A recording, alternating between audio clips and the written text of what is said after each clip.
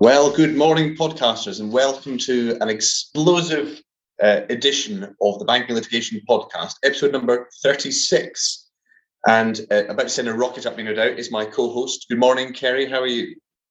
Morning, I'm well, John. How are you doing? Come on, sound a bit more enthused, Kerry. How are we doing? Yes, excellent, fantastic this Thursday morning. I thought there was a plot against me there. And behind the glass as ever is James. Hello, James. And welcoming this morning, Kerry and I are welcoming our fantastic banking litigation associate, Elena Cormosh. Good morning, Elena. We'll be taking us through a few cases buried away underneath this Parliament of fun. Okay, Kerry, I think you're about to kick us off with an exciting decision, CMC spread bet and Cengiz, is that right? Yes, that is indeed right. That's my first decision for today. And this one will be of interest to financial services providers in that it's a good example of the way the court will approach the exercise of contractual discretion in a closeout scenario.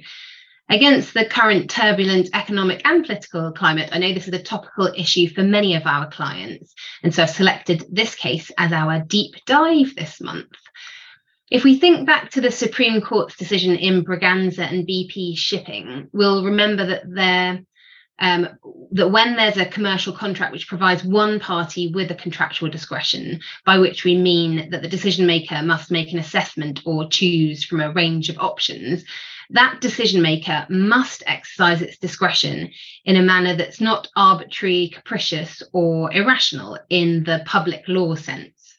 You know where the word capricious comes from, Kerry? I don't actually, John. Same as Capricorn, it's the goat, because the goat jumps about irrationally. Anyway, you remind me, Kerry, so there's been, I think, a number of banking decisions where this public law principle has been imported. I'm thinking of Socamer, Euroption, and I think UBS and Rose. Is that right, Kerry? Yes, although UBS and Rose, I think, was an absolute contractual right. That's correct. Obviously, Braganza came. Yeah. Yes, of course, but Socamer and Euroption, indeed, you're very right, John. So the present case is another financial services example where the court looked at how the Braganza duty should be applied to a contractual discretion to close out of the trading account of a customer. And on the facts of this case, the decision maker was a spread betting trading company. Oh, Kerry, please could you remind our illustrious listeners what spread betting is? Yeah, of course.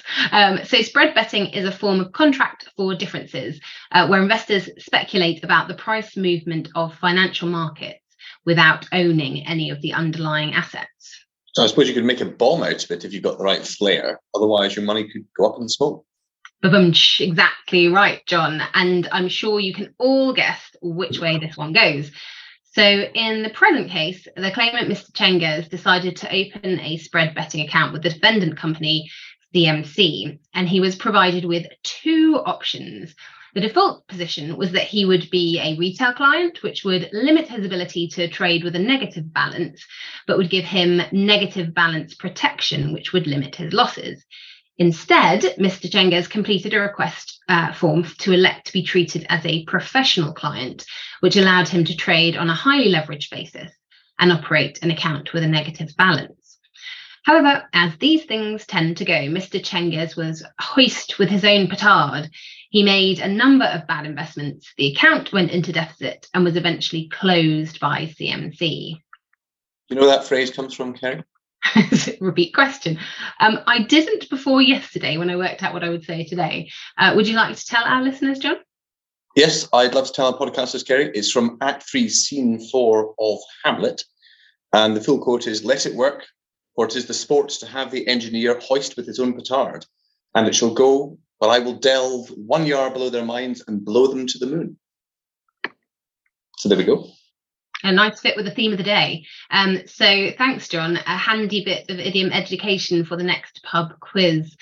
So turning back to the case at hand, with Mr. Cengiz's accounts having been closed in a significant deficit, CMC sought to recover the debts, but Mr. Cengiz relied on a number of defences, including that he should not have been treated as an elective professional client and was not adequately warned about the loss of protection he would have enjoyed as a retail investor. However, for the purpose of this podcast, we will focus on one defence in particular, which was that CMC had a contractual discretion to delay closeout for a reasonable time in order to request payment, and by failing, allegedly, to exercise this discretion, acted in an irrational manner, contrary to an implied Braganza duty. Now, all of Mr. Cengiz's defences were rejected by the court, and on the contractual discretion defence, it's important to note that both parties accepted that CMC did have an implied Braganza duty to act in a manner that was reasonable and not irrational, arbitrary, or capricious when closing out Mr. Cengiz's account. Importantly, the court held that CMC did not breach this duty. The reasons given for this are set out in our blog post summarising the case, and there is, of course, a link in the show notes, and I will leave you to read these at your leisure. But one I would pull out now is that CMC had actually already agreed to Mr. Cengiz's request for a delay to close out while trying to find a solution. And the court said that CMC wasn't required to delay any further, even with deteriorating market conditions. Kerry, do you think this decision would affect the standard of discretion applicable to the Ease the Master agreement? Does it muddy the waters in any way? Good point, Eleanor. So it's interesting to think about the potential read across to the ISDA scenario. In terms of a non-defaulting party's contractual discretion in calculating the closeout amount payable, there's quite a lot of case law coming out of the collapse of Lehman Brothers, and so I think we're safe from any confusion on that front. As to any wider questions of what standards should apply to other closeout related decisions, then we get into quite tricky territory and probably beyond the scope of this podcast. But if any of our banking clients listening to this podcast wish to discuss the point further, then we would be delighted to do so. Yes, indeed. Look, thank you, Kerry. The blog post on this decision is definitely worth a read, podcasters. So after you've gone out to watch your local fireworks display, perhaps you can kick back, relax with some light evening reading. But moving on, I have a contractual construction case in the context of a securitisation structure, and that's Banca Generali and CFE Suisse and another. Well, we don't get many securitisation decisions, so thank you for picking up on this one, John. Yes, and it's a very interesting one. You're welcome, Kerry. I think it's a very interesting example of the commercial approach that the court will take in this kind of case. And the case will be of particular interest to any banks, financial institutions who are looking to access customer documentation in a securitisation transaction. Perhaps the bank is worried there's going to be any treasonous plots in relation to the underlying asset which has been securitised. But without wishing to get too bogged down, the facts very broadly are that a bank acting for senior note holders in a securitisation structure became concerned that inaccurate information had been provided by the issuer in respect to the underlying exposure. And the key issue for the bank was whether it would be able to properly calculate a fair value for the senior notes in accordance with its regulatory obligations. And so the bank issued proceedings for copies of the transactional documents constituting the receivables, such as loan agreements, guarantees, security documents, etc. I would have thought that there are regulations which cater for an investor to get access to securitization documentation. That's a very good point, Lena. And there is indeed a regulatory disclosure regime under the EU and UK securitization regulations.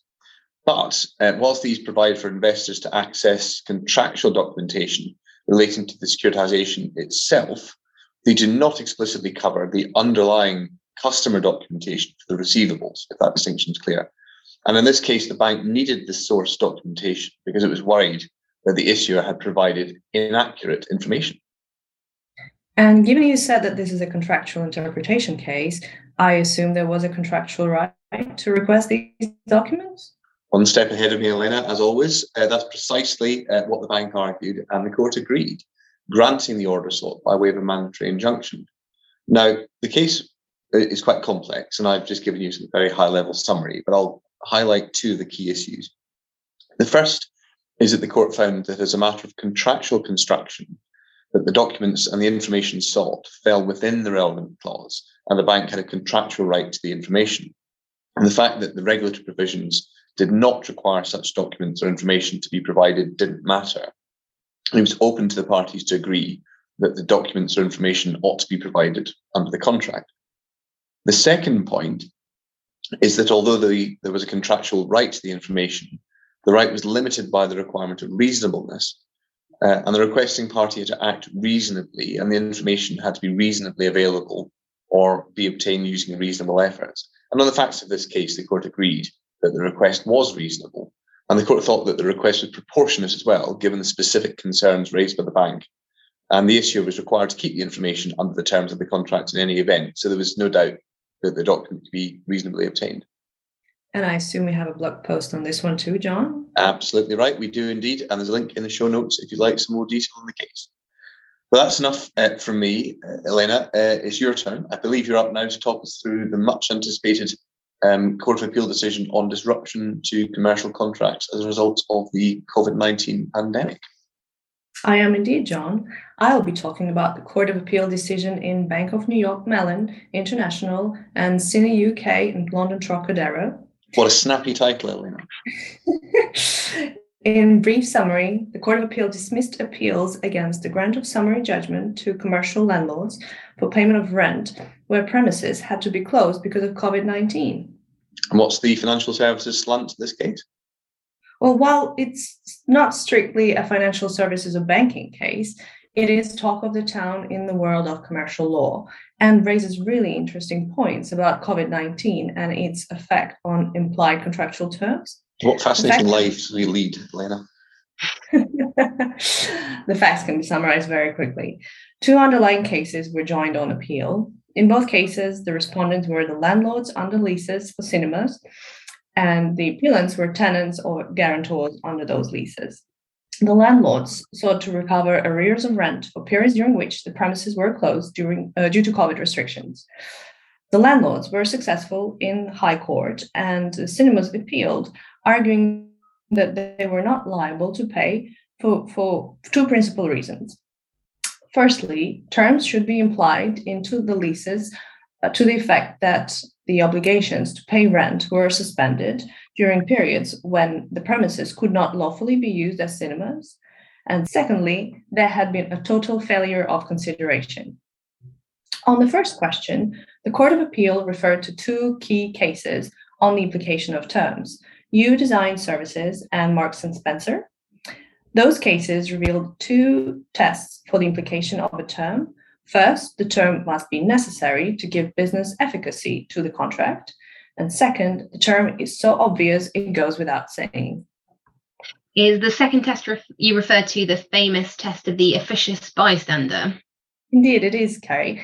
But unfortunately for the appellants, neither of these tests were met in the present case.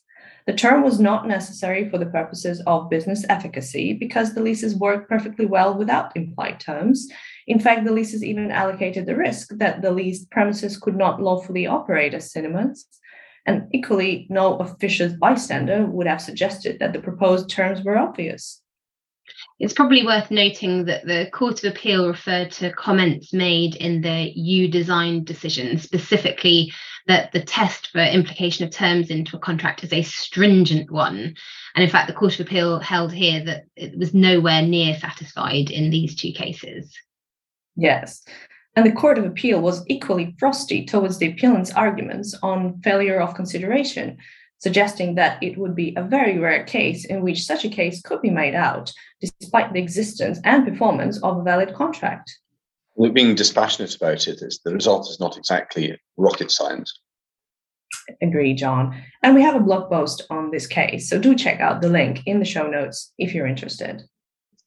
Well, thank you very much, Elena, for that. And to finish off with a bang, as ever, we'll whiz through a sparkling assortment of regulatory news, procedural updates and publications. So don your safety glasses and make sure you're standing at the minimum safety distance.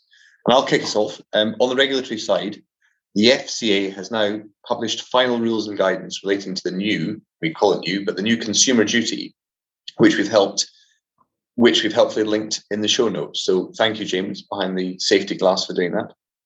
Although the nature and the scope of the duty remains largely unchanged in most areas, the final rules and guidance contain some changes and clarifications relating to how the duty will apply to distribution chains, closed books, wholesale markets, and funds and asset managers. And firms will have more time to implement changes needed to comply with the new duty. And what timescales are we talking then, John? So for new and existing products and services that are open to sale, the date for compliance is now the 31st of July next year, 2023. And for products and services held in closed books, the date is the 31st of July, 2024, a full year later. And are there any civil law consequences for banks if they fail to comply with this duty? Yep, thank you for that, Kerry. That's a very important point. Thankfully for financial services firms, the FCA has confirmed that no private right of action has been incorporated into the final rules. So if you think about it, certain customers can bring claims under Section 138D of FSMA. That right of action does not apply to this new duty. So the mechanism for enforcing the duty will still be the Financial Ombudsman Service. But the possibility of a private right of action is being kept under review. So we may yet see some changes in the future. Elena, back to you. I'll hand over the torch. Thank you, John. I would briefly like to look at one of the new cases on Practice Direction 57AC, which applies to trial witness statements. The case is called McKinney Plant and Safety and the Construction Industry Training Board. I think our podcasters will be familiar with this new practice direction, as the amount of satellite litigation it has produced has not, unlike fireworks we'll hopefully see on Saturday, blown up recently. Yeah, in previous editions of this podcast, we've talked about courts trying to enforce strict compliance with PD 57AC, whilst at the same time ensuring that it's not opportunistically used as gunpowder by the other side. So I will be interested to hear where this recent case law development leaves us. That's exactly right. Courts have warned us that misuse of the practice direction by parties to litigation is treasonous. This case, however, warns us of the dangers of dismissing complaints of non-compliance. Here, the court found that there was significant non-compliance with PD 57AC by the claimant.